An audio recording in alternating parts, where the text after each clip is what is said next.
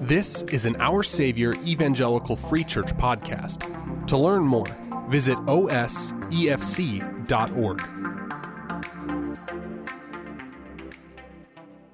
Amen. Hey, let's open our Bibles, if you brought one, to Mark 10, the Gospel of Mark, chapter 10. This is the second week of 4 sermons in a series we are calling the Unbroken Song. Now, I told you this last week, but I wanted to remind you of where that title comes from. The first place we get the Unbroken Song, most directly, it's from a Christmas hymn, one written by Henry Wadsworth Longfellow during the American Civil War. He wrote a poem and became a hymn called "I Heard the Bells on Christmas Day." But really, this idea of the unbroken song, because this was what Longfellow was referring to, goes all the way back to the day that Jesus was born.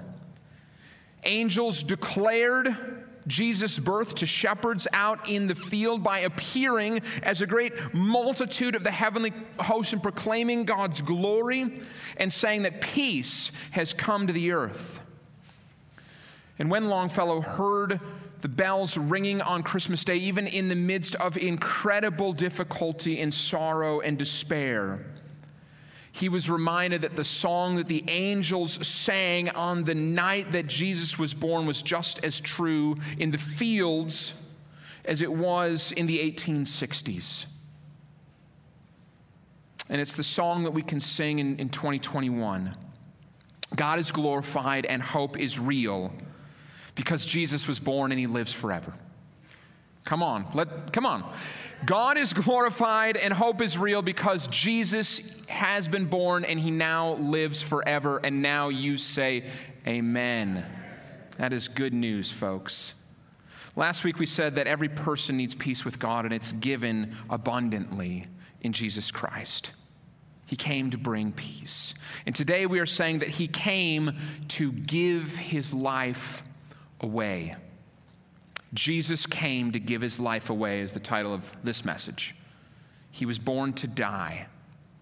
So I want to look at a single verse. We'll go more places in the Bible, but I get this idea from one verse and I want to break it down into 3 parts. So read along with me silently, otherwise it gets unruly because we have different Bible translations. Mark 10:45. For even the Son of Man came not to be served, but to serve, and to give his life as a ransom for many. Would you join me in a word of prayer asking for God's help? God, may we celebrate the sacrifice of your Son, and in turn may we be sacrificial worshipers for the fame of your name. Help us to understand and grow in these things now, to be transformed and renewed by the Holy Spirit. Amen. So in doing this together this morning, I want to ask and answer 3 questions that I think bring God ultimate glory and put us low in a posture of worship. And that's the right relationship between us and God. We get low and he is exalted. And in explaining that dynamic is what caused Jesus to say what he did in Mark 10:45. I love the disciples in the Gospels of Jesus because at the same time they come off as so petty and thick, but when you look a little bit deeper, they stand in for all of us. Folks, the truth is we can be awfully petty and really, really thick. And so I just want to look at the conversation that precedes this explanation from Jesus, this declaration of why he came. So let's jump back to Mark 10:35 is where I want to pick this up. I want to show you what they were talking about just before this. Starting in verse 35. And James and John, the sons of Zebedee, came up to him and said to him, "Teacher, we want you to do for us whatever we ask of you. And he said to them, what do you want me to do for you? Now, is that not the best way to ask for a favor that you've ever heard? I'm not making this up. My daughter did this one time. Just came up and said, Daddy, I want you to say yes to whatever I ask you, okay? Just promise to do whatever I ask you. And I did what Jesus did, and I said, well, what do you have in mind? I kind of thought, well, this should be good. I don't even remember what it was. I wish I could end that story for you a little bit better, but I probably didn't do it, just for the record. But Jesus is patient. Jesus is patient. So they said to him, verse 37, grant to us to sit one at your right hand and one at your left in your glory. So they want positions of honor. Now here's what's happening. This is the setting, the scene. Jesus is on his way to Jerusalem. His disciples think that he's going to overthrow the Roman government. That's what they have pictured in their mind. Here's the problem with that. They think he's going to go overthrow the Roman government, but in each of the last 3 chapters of Mark, 8, 9, and 10, Jesus has said exactly the opposite of that. He has repeatedly told his disciples he's going to Jerusalem to be tortured and killed. So I should have clarified when I said in each of the last 3 chapters, because just before they asked this question, it wasn't like a half a chapter ago or a whole chapter ago. Just before they asked this question, Jesus said precisely, I'm going to go to Jerusalem and die. We picked it up at verse 35. Look at verse 34. And they will mock him, me, says Jesus, and spit on him, me, says Jesus, and flog him and kill him, me, and after 3 days he will rise. In the very previous verse, he just said, I'm going to go and die, and they said, okay, but we want a place of honor when you take over. They're not listening. He clearly says, we're on the way to Jerusalem. I'm going there to die. And the very next minute, James and John come and ask from the Gospel of Matthew, actually tells the same story, but it puts the question on the boy's mom. How embarrassing is that? Mom comes and says, Jesus, I've got special boys here. These other disciples, they're probably nice boys. My boys are special. They should sit at your right and your left hand in your kingdom. Now, verse 38, Jesus says to them, you don't know what you're asking. Are you able to drink the cup that I drink or be baptized with the baptism with which I am baptized? When Jesus says the cup, it's an Old Testament way of referring to suffering. He's trying to explain to him that he's going to Jerusalem to suffer, but not suffering in some non-specific way, not as like a non-violent resistor. He's going to Jerusalem to suffer so that anyone who confesses his name never has to bear the punishment that they should from God. Jesus is going to give his life for anybody who would repent of his name and take it upon themselves. He came to give his life away. So 3 questions and 3 answers about Jesus coming to give his life away. All of these asked and answered with the intention of putting our understanding of who God is and who we are in perspective, resulting in glory due his name, along with our place to bow low in worship. All of that in mind when we ask and answer these 3 questions. Question number 1, when was it decided that Jesus should come and give his life away? When was that decided? Question number 2, why does Jesus giving his life away bring God the most glory? John chapter 1 says that when Jesus came, it was to show us God's glory to the fullest. So how does it bring the most glory to God for Jesus to come and give his life away? And third, how will salvation through sacrifice shape you? And this final question, how will salvation through sacrifice shape you? Here's why it's so important, and I formulated it differently than the first two on purpose. Everybody in the world is looking for salvation. Everybody. They may not use that word salvation. They may call it freedom or peace or release or perspective or purpose or legacy. But everybody's looking for their life to have meaning. And the difference between being saved by Jesus, which is the only way to truly be saved, and every other way people are trying to find salvation, is that Jesus invites you to be saved by his work. And every single other way tries to convince you that you need to be saved by your own work. That's true of other faiths and worldviews. It's true of thinking something like money or power can save you. It's even true if you think you can achieve purpose and meaning in life by being a wonderfully kind, generous, gracious person. If you're doing it on your own, you won't ever make it. Every other path that promises meaning to you and is primarily dependent on you will eventually fade and fail you. Only the way of Jesus, where he says, be saved, but not through what you do, but through what I've already done. Only that leads to life and life abundantly. So how will Jesus' sacrifice to save you shape you? It's the last question. So Mark 10:45, let me just read this again. I want you to see, I get all three of these questions from this one verse. For even the Son of Man came not to be served, but to serve, and to give his life as a ransom for many. The reason I want to ask this first question, when was it decided that Jesus should give his life away,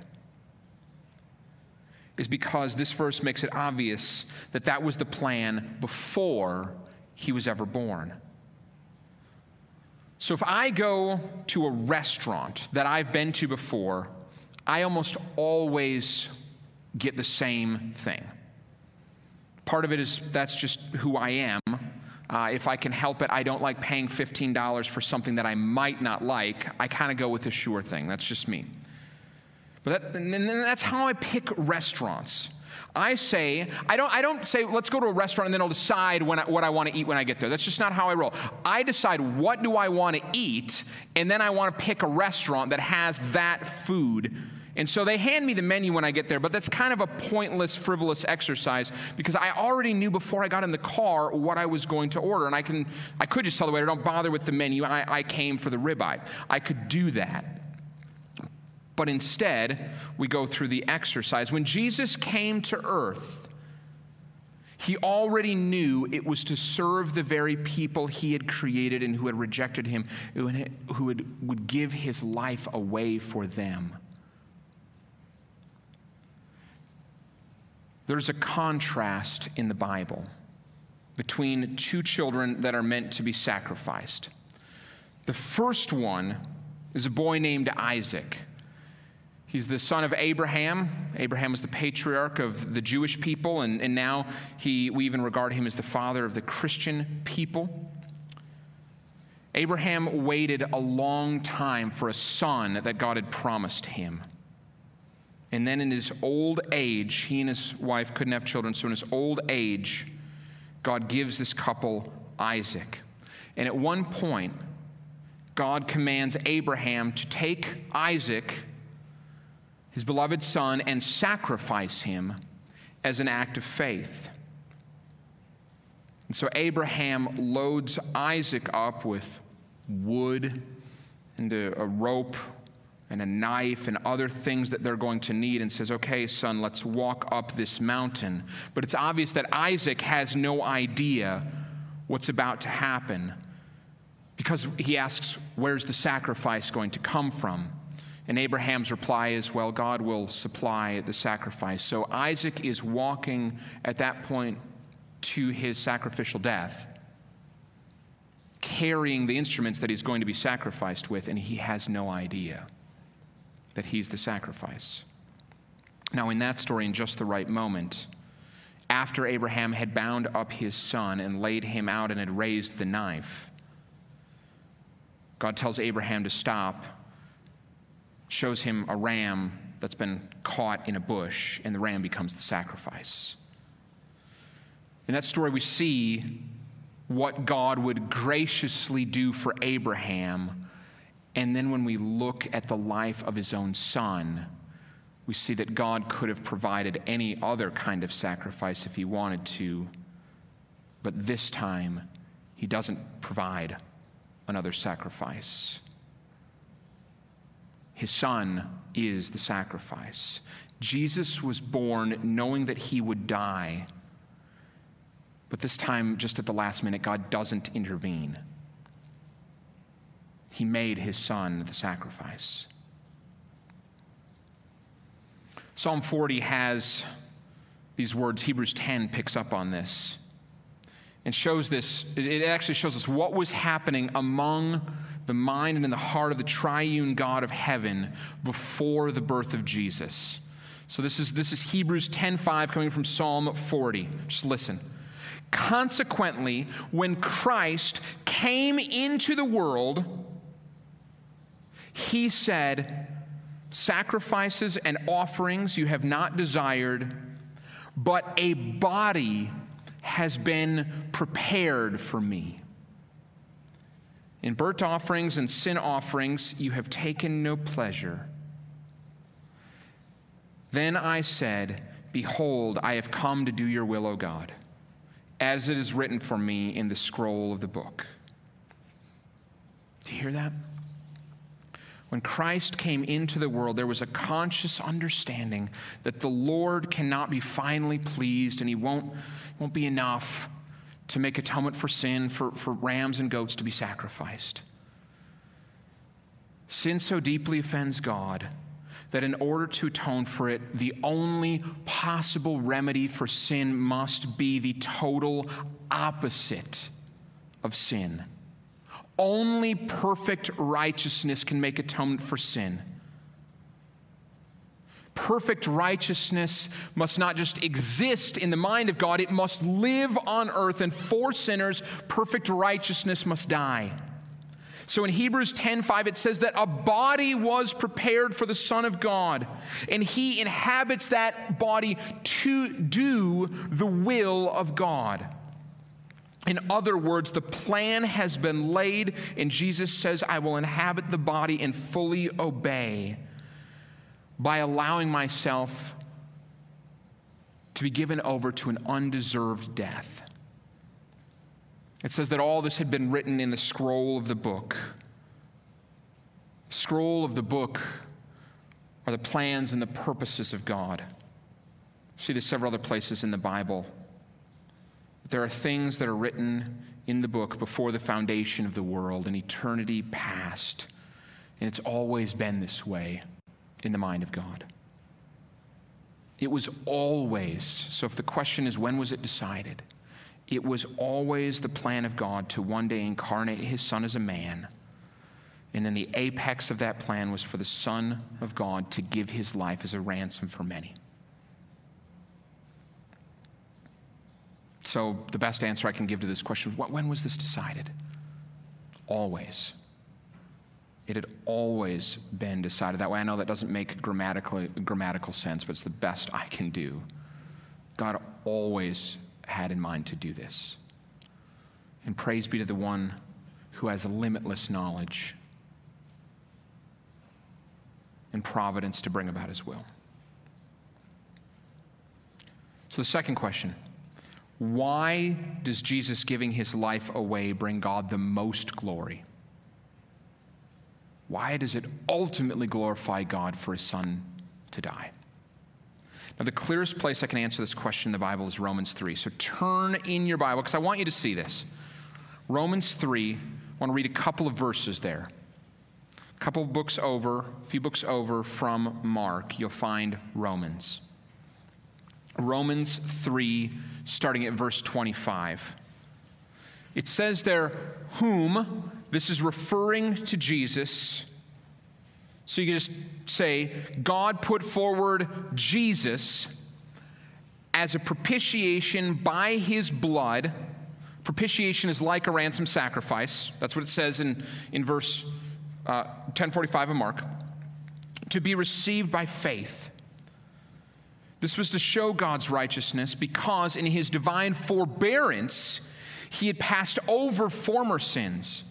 It was to show his righteousness at the present time so that he might be just and the justifier of the one who has faith in Jesus. So another way of saying what these verses are getting at is that God brought Jesus into the world to show his righteousness or his holiness or his glory. Righteousness, holiness, glory, very similar. Because in some way, these verses are saying that without this, God's glory wasn't fully seen. Stick with me on this. It opens up a world of exalted godness and lowly posture in worship. So this requires a little bit of a shift of our mindset. We can't think of ourselves first. We have to think of God first in order to read these verses correctly. So a question I hear regularly is, why did God need to punish anyone for sin? Why can't he just simply forgive it and move on? Why not just simply say, I forgive it? Why the giving of his son for sin? And that's in effect the very question that verse 25 is addressing. It says that God needed to show the full extent of his righteousness because for a long time he had been passing over, in other words, sort of letting slide sins. The problem with that is that the more God passes over sin, and this is true of anybody in authority, anybody teaching, anybody training, the more you pass over disobedience, the less emphasis you put on consistently correcting wrong. The more it appears you just don't think it's a big deal. So hang with me on that. The more you just say, you know what, I'm going to let that one slide, the more you communicate, it's not really a big deal. So let's do a parenting analogy. Let's just work this out with a parenting analogy. One of the hardest things about being a parent is disciplining your children consistently. It's exhausting. It is really, really hard to discipline your kids consistently. I'm not talking about just not getting angry. I'm talking sometimes it's just hard to discipline your kids, and you really have to fight the temptation to just not.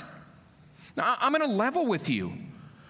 Sometimes I don't discipline my kids in effective, God-honoring, loving ways because I'm tired. Or I'm distracted, or I just don't want to take the time to do it sometimes. And so when you're a parent, the way to discipline your kids is to figure out what works. So for one of our kids, taking away the screen, this is young kids in general, but for one of our kids especially, taking away the screens is really effective. But here's the thing. If I go there, and I'm a terrible parent for admitting this, but if I go there and take away the screen, it's like making more work for me. It just is, because then we have to do something else like entertain and give other things. There are plenty of nights where I've just come home and I've had a day at the church, and Holly has been with them all day, and everybody's at home all the time right now. And so we just need some space, and Holly and I just want to connect. And so after dinner, sometimes it's just really easy to be like, hey, why don't you kids go watch a movie? So your mom and I can have some time. I mean, it's great. It occupies them. We can, talk about the day a little bit, have a few minutes before we're into the bedtime routine. It is easy So this is the duality that we're working with. It's easily the most effective way of correcting right behavior. To say, hey, because of the way that you reacted to that, because of the way that you handled that, because of the way that you didn't do well there, you're off the screen tonight. But sometimes we just don't do that because it makes more work for us. You know, the downside to that is we're trying to figure out ways to discipline our kids that really just aren't effective, you know, and you're like, you just want to be like, okay, what do we have left? Hey, no reading tonight. You know, well, don't we want our kids to be readers? Isn't it good to read? Yeah, okay. Hey, no, doing puzzles. Well, they don't care. They only want to do puzzles if we say they can't watch TV, so that's not a punishment either. When we don't discipline consistently, sometimes we just don't, it does have this way of communicating that what was done isn't that big of a deal. If we don't use the most effective means of discipline, it tells our kids what they did isn't really that wrong. So the reason that God receives the most glory by punishing sin is because if sin goes unpunished, men and women will quickly learn that it's not that big of a deal to offend the God of the universe. That's how dense we are. Remember I said we were thick? Most people are already convinced it's not a big deal to offend the God of the universe. But can you imagine what would happen if God just overlooked sin completely? Just said, you know what? It doesn't need any punishment. It's fine.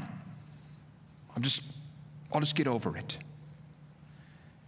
It brings God the most glory to send his Son to be the ransom sacrifice for anybody who calls on his name. Because to anyone who looks at Christ and sees the cross, they know that sin and the offense of God is such a big deal that only death can satisfy the punishment, the proper punishment for sin.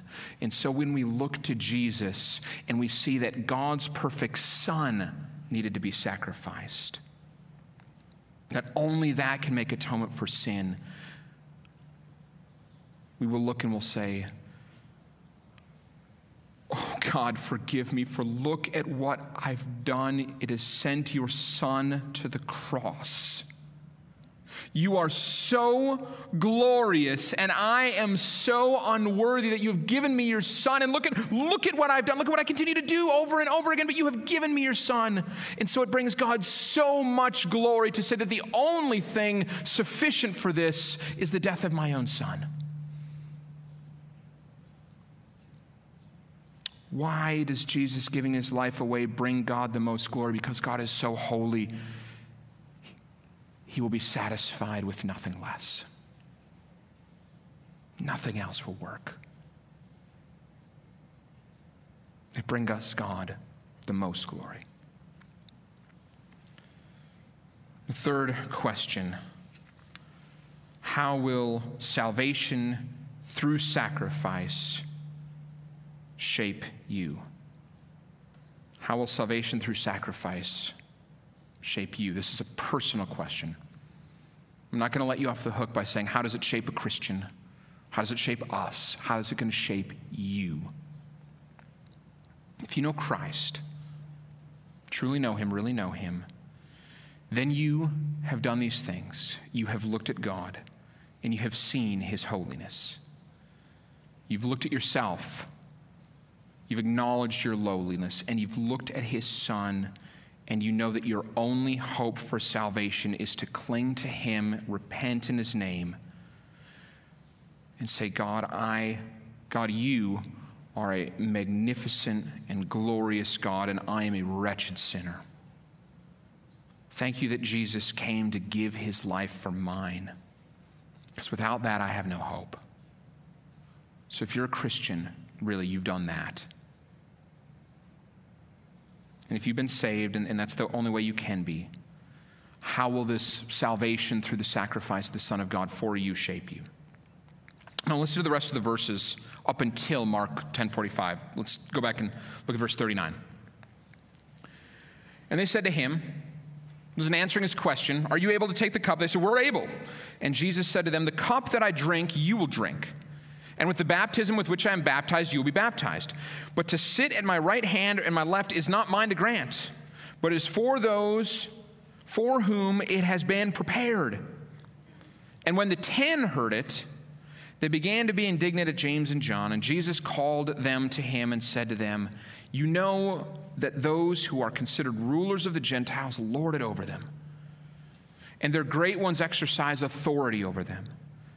But it shall not be so among you. But whoever would be great among you must be your servant, and whoever would be first among you must be slave of all. In the kingdom of God, serving other people is what's great." Jesus also said in another place, for anyone who's come after him, he should take up his cross daily. The cross is the symbol of sacrifice. When you see the cross, see the sacrifice of Jesus. We should take up our cross daily and follow him. The way of Jesus has always been to look for ways to bless and help and honor other people. When Jesus hung on the cross, he was reviled, but he forgave his executioners. Even when his closest friends deserted him in his hour of greatest need, he soon after reconciled with them. Pride and jealousy and holding on to grudges and self-centeredness and things like these are not the way of greatness. According to this world, we may think if I offer forgiveness and grace, I might look weak. People will walk all over me if they think I'm soft. You may fear I'll get hurt again. It'll leave me vulnerable. And it might. It might, to walk the way of Jesus, leave you vulnerable to pain and hurt and people taking advantage of you. But it's far better than clinging to hate and letting unforgiveness rot your soul. Jesus told a parable about a wealthy man who's owed a great sum of money. But he called for his debtor and told him, "Your debt has been forgiven." And in turn, that man, he was owed a small, very small, tiny amount of money by somebody else. And right after his lifetime of debt, couldn't work it off in a lifetime of debt, had been forgiven, he goes and he demands payment of this tiny little amount from this other man. And when the man says, "I can't pay you," he demands repayment and wants that man punished to the full extent of his abilities. Jesus says, "That's so wrong. You don't get it." So we have choice. Will you realize that you've been forgiven a great debt, a lifetime, 10 lifetimes of debt that you'll never be able to repay? Or will you refuse to see what God has done and only look at the wrong things that God has done for you? The wrong things that others have done to you, Those who have been saved by sacrifice should be marked by humility, should give generously, and we should worship wholeheartedly. If you've been saved by sacrifice, you know that you bring nothing within yourself that might be pleasing to God. But through Christ, when you come, he delights in you because in you he sees the righteousness of Christ, of Jesus. And so God is greatly glorified and to be praised. And we should get low, humble in our posture of worship.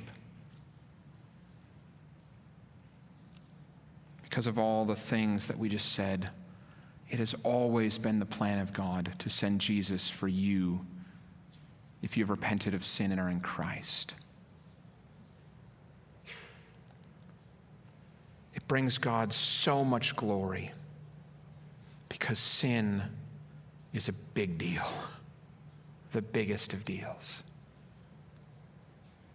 Salvation through sacrifice produces wholehearted, ardent worship. Would you join me in a word of prayer? We'll sing just a bit more, then we'll be dismissed. God, may we exalt your name. May we walk in the way of Jesus. And may we bring you much glory. Amen. Our Savior is a congregation located in Wheeling, Illinois.